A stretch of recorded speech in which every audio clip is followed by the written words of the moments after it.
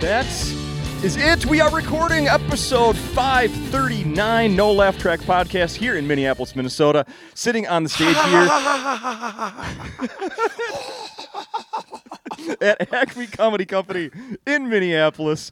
That was the voice, that was sounds coming out of the mouth of James Adomian, who, first time we did this was in 2013. Then we waited a whole 10 years to hang out on the stage, and now 12 months later. You see, it's an advancing algebra curve.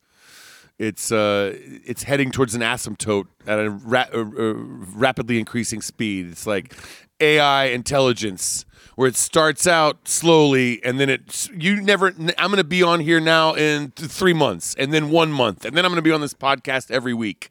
I can't wait till you're my co-host. Yeah. There is a weird sense and then you eventually take over, I think. Boom, boom, boom. The artificial intelligence has become sentient, ladies and gentlemen. Welcome back. Thank you. It's a weird sense of deja vu. I think I was just here exactly like this 1 year ago. Yes, I could tell you. Maybe wearing the same thing. I don't remember. Well, possibly, except that you have left your winter cap off, like you had it on last year. Oh, yeah, it was much colder last year. Much colder last year, and congratulations on timing it where you're in Minnesota, where it's still technically winter, and it's like 60 degrees outside right now. It's ridiculous. Yeah, there is the similarly accelerating pace to the global warming climate change. Exactly. So by the time you're hosting the show, it'll be an average temp of 115 daily in Minnesota. Tropical Minnesota. It'll be the land of one lake. Yes. One large lake. Uh-huh. I'm looking forward to that. I'm absolutely looking forward to that. So we need to talk about how awesome your show is this week. I was here Wednesday. Oh, cool. Bailed, of course, like I normally do. As soon as it's over, I hit the road. Good. But I did look over and see you didn't immediately go out and glad hand afterwards, did you? Are you doing that? I do sometimes, but sometimes I have to eat or look at my notes and all that. Sure. But yeah, I was hungry. I ate something right after the show. And what do you usually do after a show to kind of wind down? You don't just go straight home or back to a hotel and put your head down. No, that's not easy to do. Right. What do you do? I stay up too late. I'm also on California time still this week, so I've been up late every night. Sure. After the shows and everything. But yeah, that's a very good question. I've never figured out a good answer. The easy answer is that you drink too much, and I have not this week. Your sponsor called, and I was supposed to ask you. I'm trying to manage it myself. But yeah, it's like that's a tough thing because there's a bunch of adrenaline, and it's like the prime time of my day is from 8 to 10 p.m. Right, you just got started. 7 to 10 p.m., something like that. Yeah. And then it's like, well, I gotta do something. Yeah. TV. Bad TV, good TV. Yeah. We need late night activities for comedians and musicians after their gigs. Right? Yeah. Yeah, there should be something. The more like in the old days, lousy donut shops where you can play chess with somebody. There you go. Trying to think, a way to spend that. Yeah, basketball courts. No good at basketball. I would still get picked last. Something that might be healthy, which is hard to do past when the sun goes down. They're like, what do you want, a diner or a bar? Yeah, right? Exactly. The combination of the two, please. Right. Yeah. And then, like, a comedy club is that for a lot of people. Like, something to go to at night. Yeah. But then it's like, I'm doing it. Pagliacci here, but I don't. You mentioned wasn't going to bring this up, but you did just mention playing chess. I saw a headline in one of the local papers this week about how a lot of kids these days are playing chess. Good. Do you know how to play chess? Yeah, it's great. It's a fun game. I learned as a child. Who taught you? My dad and my granddad. I have memories of them sort of like staring over a chessboard when I was a young kid, and then me kind of like piping up and wanting to learn from them. Okay. My dad was a very loud guy. My grandfather was kind of a quiet guy, and they came together to play their chess games. And I was fascinated from even the age of 3 years old. I wanted to learn how to play it. Oh, wow. I'm not like a great chess player. I don't practice, but it is fun. It's a fun thing to do if you have someone who knows how the pieces move. I was always the one where people were like, "Do you want to play chess?" And I'd say, "Isn't this board also for checkers?" Yeah, right. Exactly. The game I don't have to use my brain. Yeah, the fun thing too is you could play. There's like a chess variant. There's a couple of variants you can play where you can set the pieces up at random, and so the predictable opening moves have no use anymore. Oh. And everything's intuitive. Oh yeah. That would make it a little more interesting. Huh? It can be a little more interesting, but you have to have like a third party there to validate that the pieces are set up in a fair way or something. Oh my goodness. I mean like a third party, not like PricewaterhouseCoopers, just an honest person. You have invested in watching the You're game. saying you have to pay a lawyer. That's what you're saying? Yeah, notary public will work. You need each chess piece to be individually notarized. Does the rook have representation? Here currently. All right, let's talk about how, so the set Wednesday night when I was here, hilarious. Absolutely hilarious. I had lunch with a friend of mine today and, a comedian actually, and coincidentally we found out we were both here at the show and didn't know. Oh, there you we go. were here. I'm like, yeah, like, Wednesday is like the night that like comics and people who work in the restaurant industry come out to the show. Yeah. Yep. Full of comedy dorks are here on midweek. Yes, absolutely. So we found we were both here, and which was weird. But then I said, I was here by myself. My wife couldn't make it. But I was telling him, I'm like, I got home. The first thing I told my wife was I could watch James do the voices of Jesse Ventura and the My Pillow guy. He could go up on stage and do that for an hour straight, and I would not be bored. It would be so entertaining to me. And my buddy, who I said that to today, I told my wife that. He goes, the same. I was saying the same thing to my buddy. If I brought the costume, I could do it. I have done an hour as Jesse Ventura before. You have? Yeah. At festivals, I've done it as like a talk show, like a panel show where there's guests to come out and he talks to other people. And then I've done it solo before, of course. I've done Jesse Ventura solo at other shows for 10, 15, maybe 20 minutes. But there was one time in Atlanta. There's always one time in Atlanta. That classic one time in Atlanta. There was one time in Atlanta, and this one he was a little more nationally famous, maybe like 10, 12 years ago. At his, he was everywhere. Yeah. And I think I had just the late show of a stand-up run, and I was like, why don't I? This was a crazy idea I had.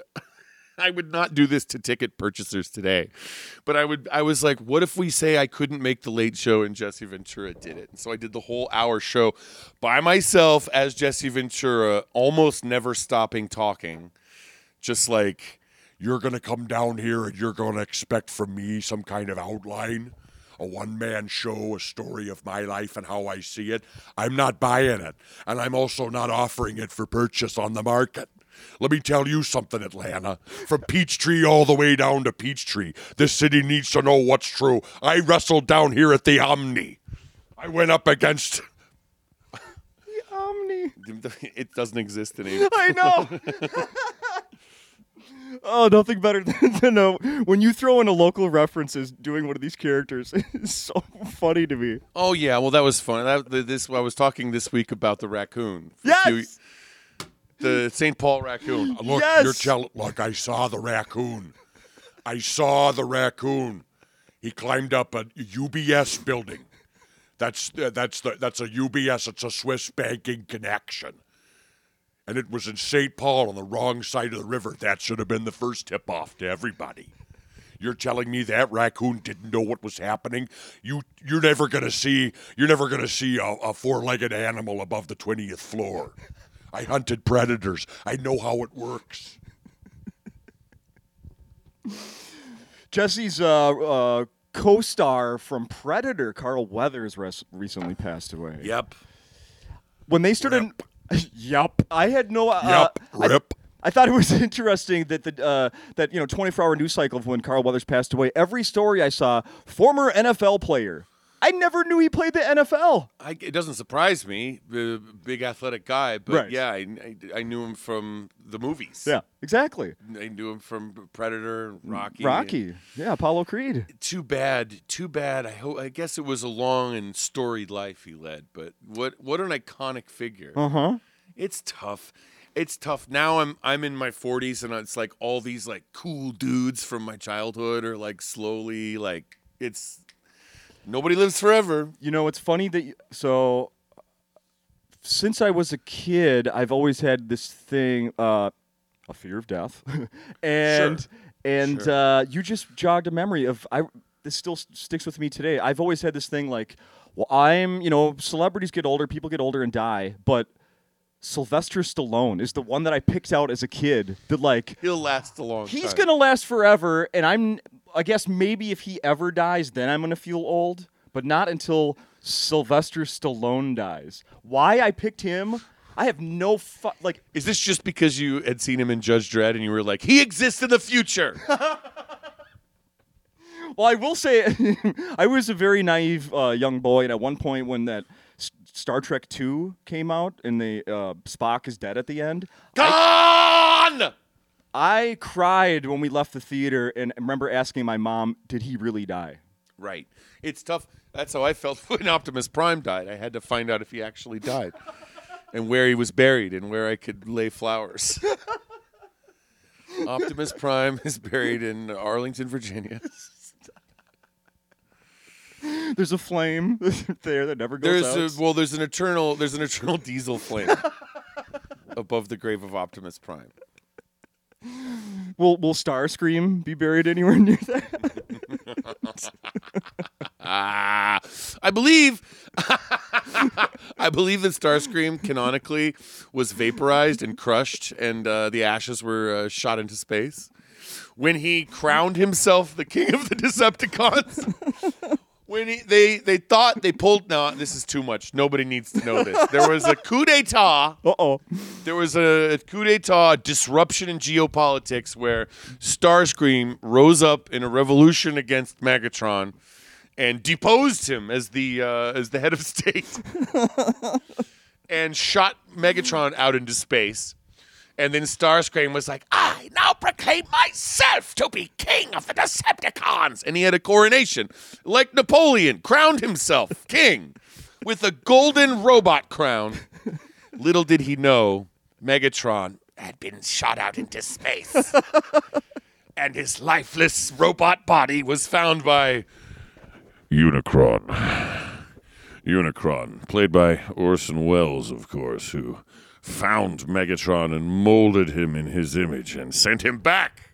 So it was a coup that was countermanded by a subsequent coup where Megatron came back. It sounds like I might as well, like for my generation, this would be like somebody talking about like Superman comics from the 40s. Like young people have no idea what I'm talking about. You weren't into action comics? Starscream took over from Megatron, who was shot into space. Unicron revived him from the dead and turned him into Galvatron, and he went back and took over from Starscream and vaporized him and dumped his ashes in space. 100% real. It all happened. It's too bad that you would think that Unicron would do the same favor to Starscream and be like, well, you Decepticons seem to be chewing each other up and shooting yourselves my way. I can't keep reviving you. This is not a free of charge refurbishment service. It was a one-time deal for Megatron into Galvatron. I can't do the same for Starscream.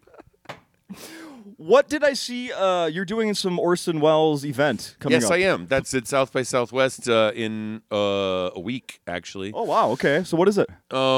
It's a variety show. It's because the Oscars are that weekend. It happens to be that South by Southwest in Austin is lining up with the Oscar ceremony, Academy Awards, that Sunday the 10th. Oh, okay. So the Friday before, we're going to do an Oscar preview roast, and I'm hosting it as Orson Welles just because I thought that would be fun to have Orson Welles being like, now, Bradley Cooper, someone explain to me, what is this idea of an Oscar campaign? Because it seems to me that he's perfected it. Genius. So yeah, I'm playing Orson Welles, and then I saw Paul Giamatti's nominated. Will you do? Finally, Paul Giamatti's nominated for something. The poor guy I was dumped on. Hollywood's whipping boy, Paul Giamatti. Dumped on and slapped in the face by every fucking studio. Everybody had a piece of Paul Giamatti. When I was in a television program for HBO and I played John Adams, they put the TV show won an award and they didn't even fucking nominate me. And when they accepted it, he didn't even thank me. I wasn't in the goddamn acceptance speech. Just a fucking donkey out there. And now the worm has turned. Now Giamatti is on top. I'm no longer on the floor getting pissed on by my wife, okay, folks? Now it's Paul Giamatti's turn, all right? And I've got a really fucking good shot this time. I think it's the one. It's the holdovers. And I'm surly, but I've learned to pretend that there's some heart in there. Do you, James Adomian, actually see any of these movies that are nominated? Do you go to movies? I do. You can never see all of them, and I don't really go. I go for neither. My favorite movies are usually not the Oscar-nominated buzz movies, right? Nor are they the big blockbuster superhero movies. Occasionally, I'll see one of those types of movies, but my favorite ones are like. I like the indie, very creative, independent, lower budget movies that are far better than something that would be considered for an Oscar. Sure. I think there's life in independent cinema. I think they take more chances and they tell better stories. And there's no roiling, insane fandom like the superhero movies that's demanding that they make bad movies to satisfy. Sometimes there's like a Marvel movie that I'm like, oh, this is a pretty good movie. Doctor Strange was great, and then I came and I saw the sequel to it, and then there were so many unnecessary crossovers to the rest of the Marvel Cinematic Universe. I don't care about it. I don't want to see it. I already know I'm not going to see most of these movies. I don't need the storylines being all artificially fed into a better movie. And then I read in the entertainment news that the nerds were angry that there weren't enough crossover things in the Doctor Strange sequel. And the problem is there's too many cooks in the kitchen. They're listening to wrong people with bad opinions. Like, why aren't you previewing every movie in all the other every movies? That's not what movies were supposed to be. No. So they've made a lot of the hyper big budget movies unwatchable by design. And if there's something good about it, it's almost like an accident where it slips through. Sure. And there's exceptions, of course. I thought the first Deadpool was amazing. I thought the first Doctor Strange was amazing. Same. I thought the first Guardian Galaxies was amazing. Yes. And because they minimized the fan service, I think, for those. And they just made good movies.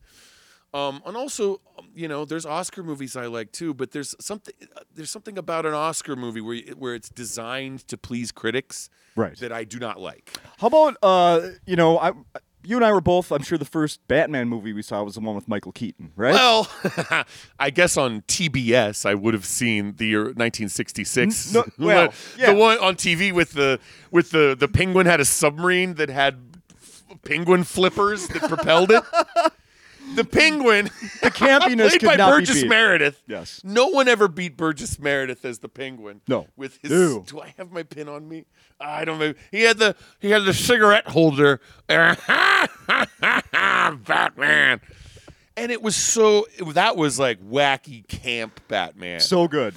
Good. But that was from a previous generation. That was like my parents' generation. Yeah. But yes, I loved the Tim Burton Batman. Me too. And then then there's been how many since then? And every time there's a new actor, the story's tweaked. In my brain, I'm like, but this is different than the real story. Even though that's not the real. I don't know what the real story is, but I just go with the one that I saw first. And then everything else is like, no, this isn't the same. The real Batman story, I think, is that he's kind of just like, he has no superpowers.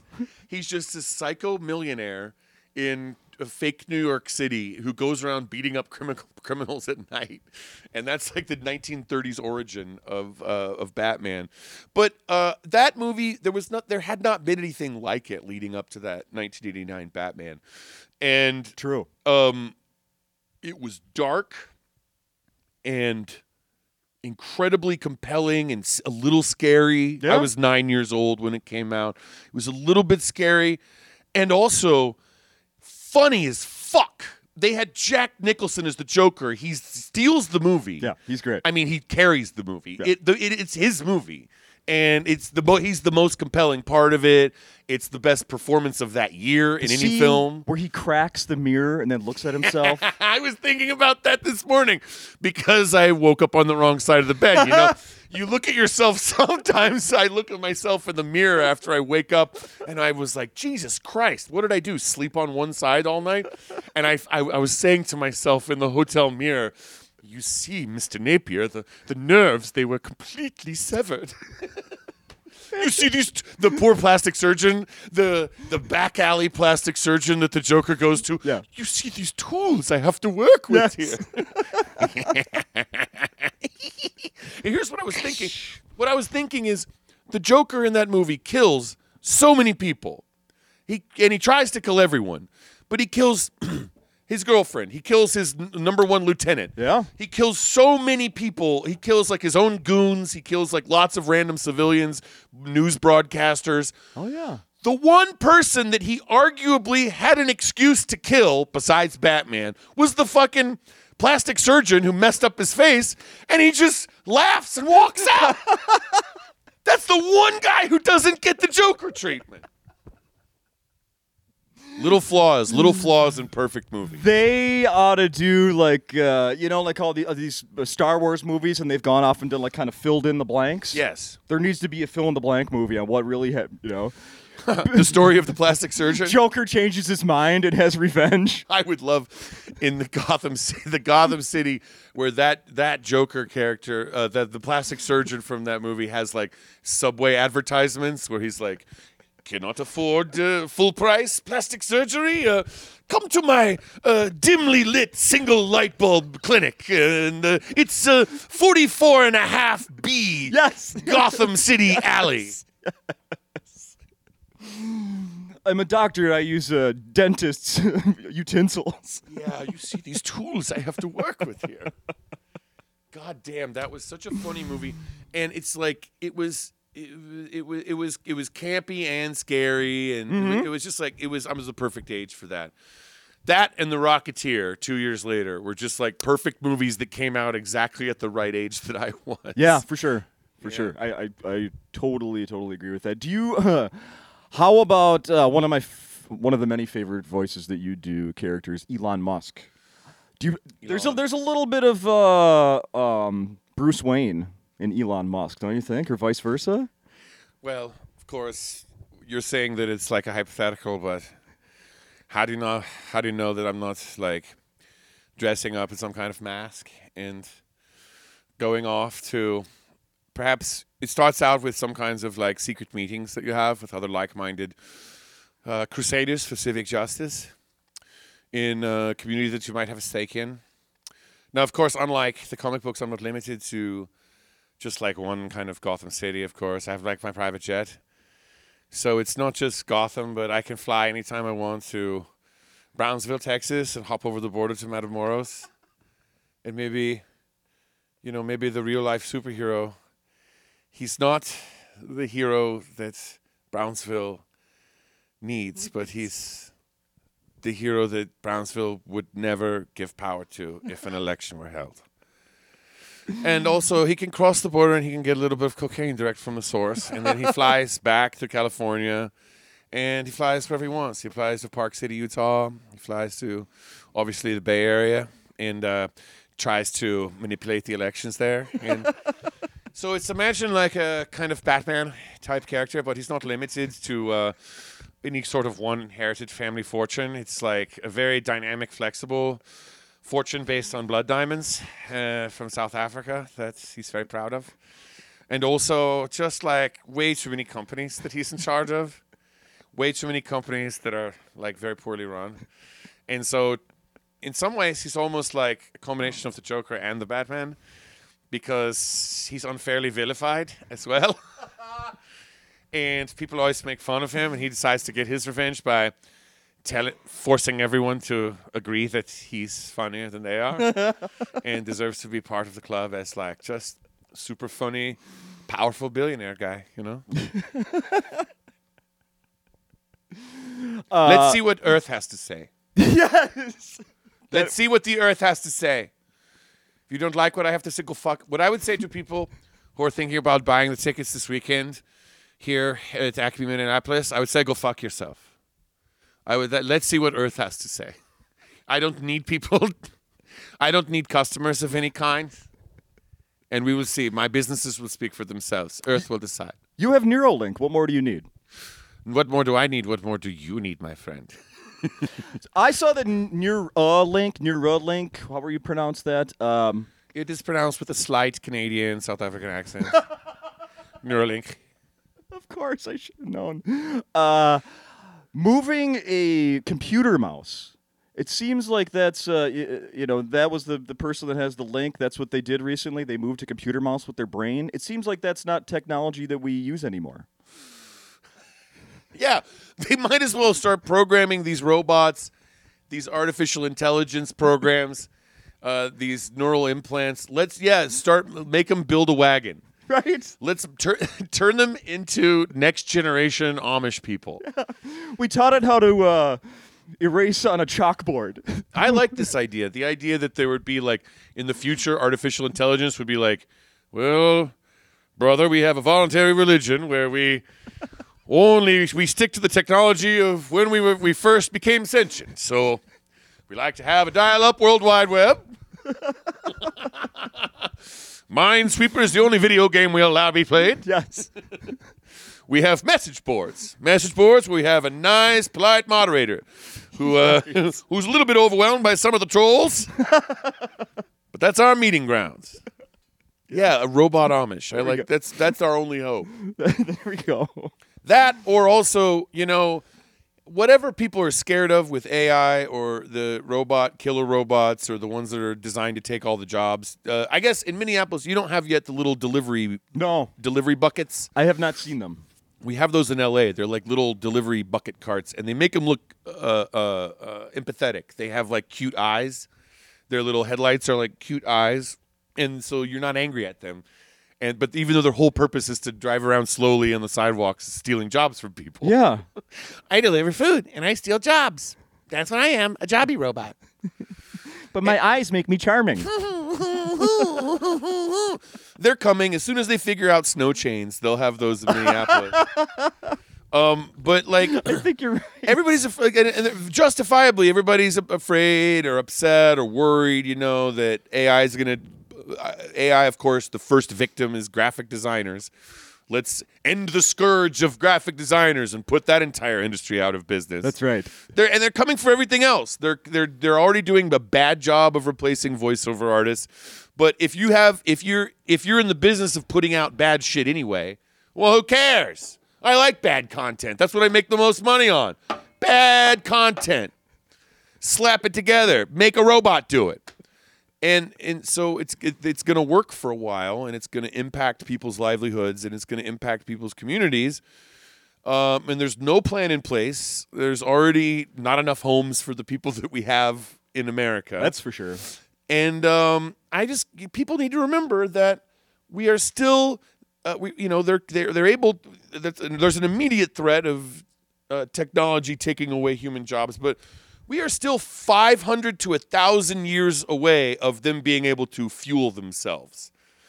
They still rely on a grid, which is run by human beings with calloused hands and sweaty bodies. I'm getting turned on right now talking about this.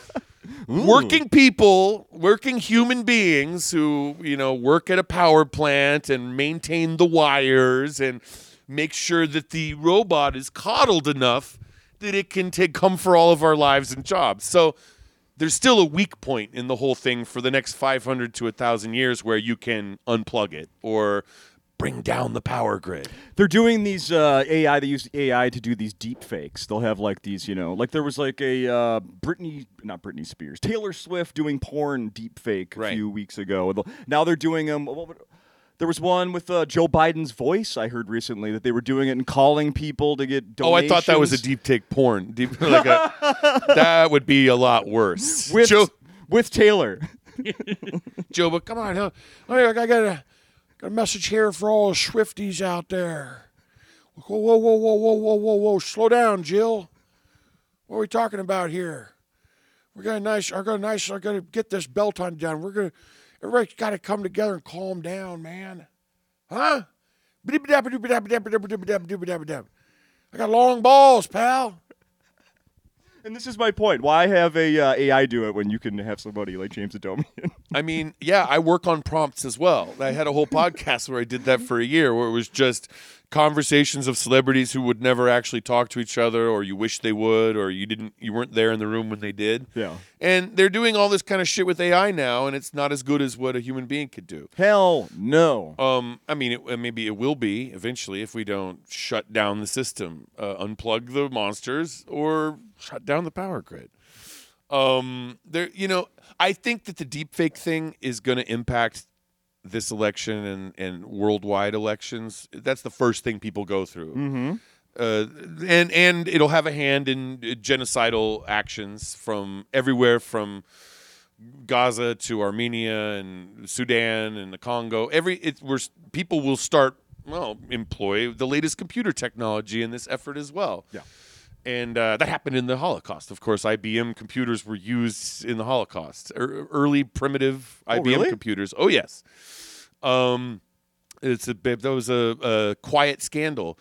And so that'll all. And I think if we get past this first round of the deepfake stuff, let alone setting aside, other uses of artificial intelligence, like giving it a prompt, how can I kill a bunch of people and not have any repercussions come back to me? And the AI thinks of a bunch of good ideas. But just specifically the deepfake stuff, I think it's going to turn people off from the connected internet world, where people are going to realize that, for now at least, the computers only have power on a screen. And so if you're doing something in the real world in an analog capacity, you can avoid it. If it's not being mediated by a screen or a speaker, if you're in the real analog world, and I think there will be I'm hoping for a return to living life, where this happened on a smaller scale when CDs took over and MP3s, and the quality of the sound files was so low by the time everything went to MP3. Much lower sound quality file than a phonograph record. Right. And then people got back into vinyl phonographs. Yeah. And I think you'll see stuff like that, where people will be like, oh, I get it. If I don't have a phone or a computer that's around me all the time, the monster doesn't have as much power. Yeah. I'm proud of you. You're still not on TikTok, correct? Yeah. You're proud of me. Everyone else who has a stake in this is angry at me. I'm sure. But I mean, right. And that's why it's so impressive that you're not there. I know that there's a lot of people who would enjoy some of the things I do, and probably eventually I will have to get on TikTok or whatever successor to it, whatever Starscream dethrones it. Exactly. TikTok is no longer the ruler of the vertical videos. I, Starscream, am now your content master. I crown myself. I never liked vertical videos. This is a bit that I'm not doing during this. This is a James ranting at a bar show bit, not at a weekend headlining set with ticket purchasers. Oh, okay. But I never liked the vertical video stuff. When it came out 10, 12 years ago, I thought, oh, for sure this will be a fad because it just looks bad. Movies are good, and because that's the way the human field of vision works. And this is, oh, you mean it's vertical just because that's the shape of the thing that people hold in their hands? Stupid. Well, obviously that won't last. And I have never been proven so wrong. I have never been proven so wrong, but I still don't like it. I'm with you, but yeah. I don't like it, and I don't like that. I really don't like the gaming of the algorithms to artificially make something look good. Sure. Not and the lowest level, which I'm okay with, is just basically like, hey, like and subscribe, folks. Hey, make sure you get me to the top of the algorithm chart.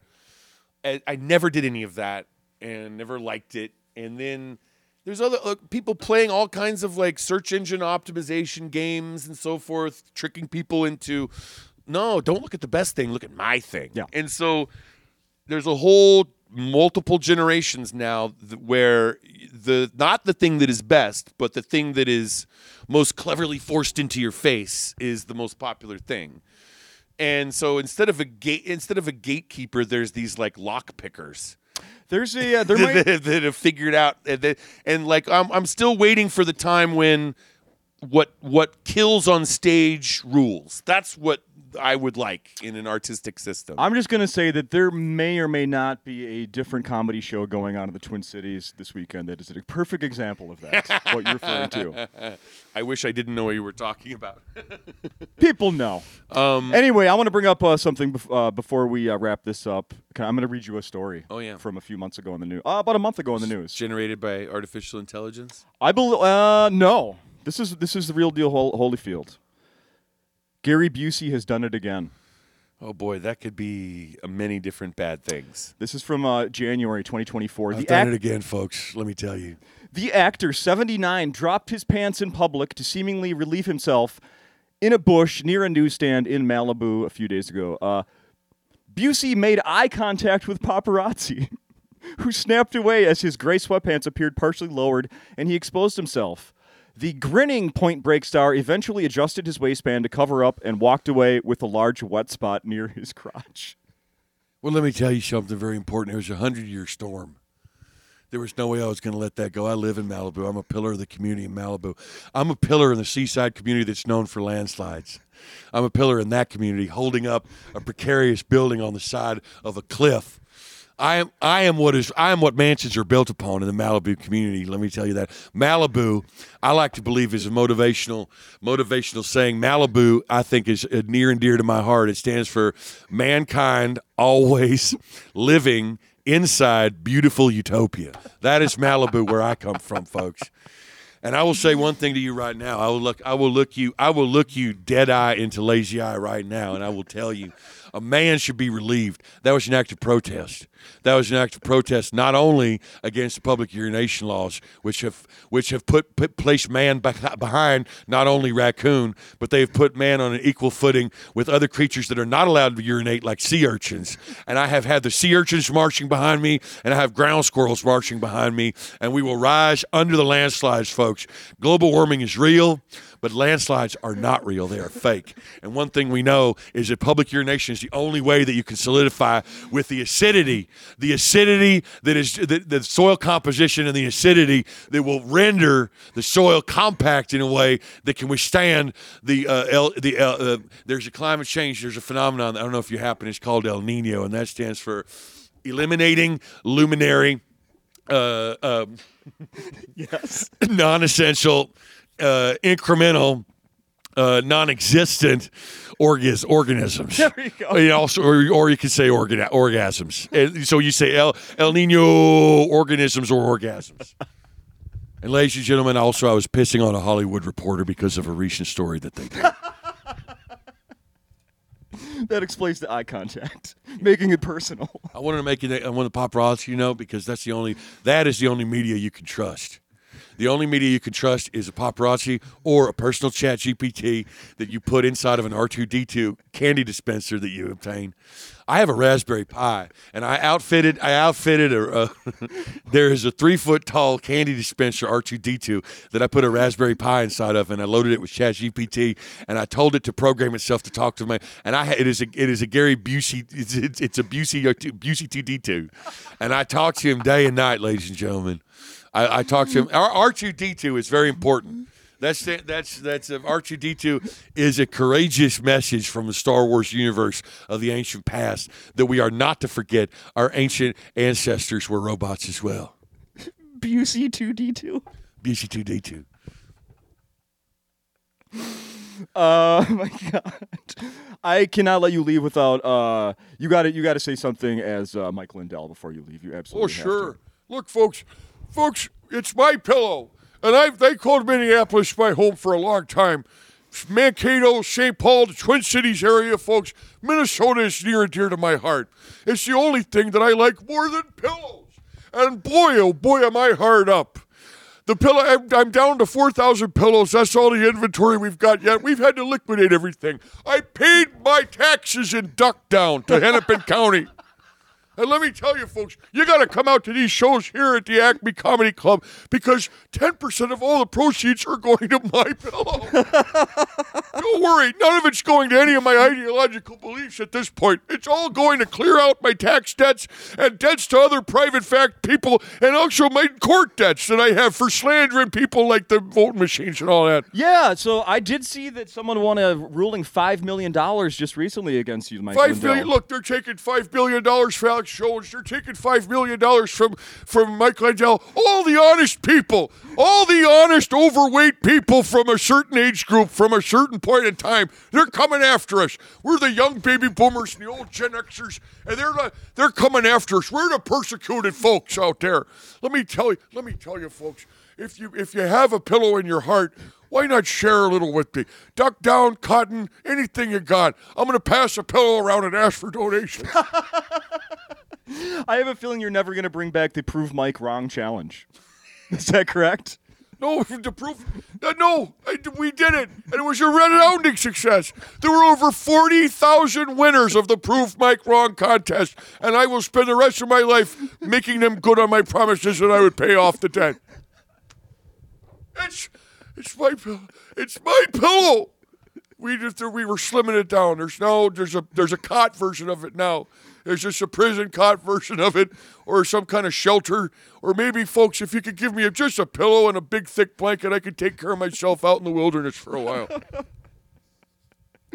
Will there be more appearances of James Adomian as Mike Lindell on Jimmy Kimmel? Probably. Probably. I mean, that's up to the big man. That's up to the big man at ABC. There's been a few since you were here. When you were here last year, it was the same week you did the one with him with the claw machine. Yes, which is so fucking funny. Oh, and I'm still trying to press charges against Adomian for that incident because he put that claw machine in there and it was going for some balls that it shouldn't have gone for some. It was going for the big prize down there, and I was stuck in that machine right there. They were trying to open me up just like it was Toy Story. But you've had a few more appearances since that one, correct? Yes. And the people love it. And he keeps getting in the news. Yeah. I mean, I wish Jesse Ventura would get in the news more. He's kind of laying low these days. I was looking for stuff. I mean, the only kind of interesting thing is I'm in a surf phase. He may have some marijuana, like Jesse Ventura strain, coming out at some point. Which could be good. Yeah, right? Great. Yeah. Big surprise. The label is going to have a tie-dye image on it. It'll look like a tie-dye image. Here's the big mind blower. It'll be reminiscent of a Jimi Hendrix album cover. Nobody sees that coming, Mean Gene. Nobody. Oh, fucking priceless. Absolutely priceless. I ain't got time to get high. Take two. I ain't got time to weed. There you go. There it is. Give me a percentage, Governor, if we can, please. If you haven't thought of it already. You recorded a special since the last time you were here. Yes, I did. When will that be available? Do you have a date? Do you have a location? If it was up to me, it'll be out right now. We're actually it's finished. It's about to come out.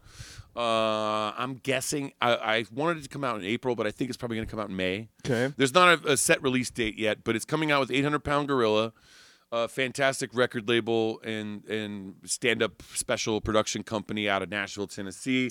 They've done a lot of the best specials in the last few years. Yes. From Eddie Pepitone to Kyle Kinane's recent special is 800 Pound Gorilla. Yeah, just this week. Yeah. And recorded here. Yeah. My special is called Path of Most Resistance. It's on 800 Pound Gorilla. It was recorded in Los Angeles, and it's some really fun stuff. And There's a lot of extras, too, because I actually did an hour and a half. So there's going to be a lot of free stuff that comes out ahead of time, and then the special is going to come out, and I'm very proud of it. And this is why you're going to join TikTok. They're probably going to force me. If someone gives me a vertical video, I guess that's when, to use the chess terminology, I have to go, Yes. the king has been checkmated. Checkmate. The vertical, but it's like a vertical video checkmating me from my landscape, so I actually have to go, checkmate. Fine, you win. Yeah. Fine, you win. Fine, you win. Let's see. Anything else we should mention? People got to come see the shows here this weekend. It's gonna be fun, and I guess we're almost releasing this live. Yes. We're doing this today. It's Friday. Coming out Friday. Yeah, the shows are 7 and 9:30 Friday night and Saturday night here at Acme, Minneapolis, right next to the Mississippi River. Yes. And like I said, I was at the show Wednesday. Like I'm doing this, recording this podcast, wiping away tears. You make me laugh so hard. Hey, that's very cool. Thank you. Yes. Also, there's a little bit of sadness. I bring up deep trauma. And I was triggered. I wasn't going to mention that. Yeah, I have a great time here. It's a really great room, and I wasn't joking earlier when I was in the room by myself here when we started. There's good sound in this room. Fantastic. Fantastic sound. Great room tone. Yes. Don't miss out. If you've never been to Acme, come see it this weekend. Come for the venue. Don't come for the idiot on stage. Come to experience this old mill, this old riverside mill, and the good wood that's in this building. The chopping room, the cutting room, or whatever they would call this place. Yeah. Yeah. Who knows? Was it plants or animals? Yeah. I don't know. Well, I'll get back to you on that later. Exactly. Check the stains. This could have been a good Joker layer as well. Yes. Any kind of industrial mill makes a good villain's layer as well. With the slow moving. Some slow moving equipment of some kind you can feed someone into.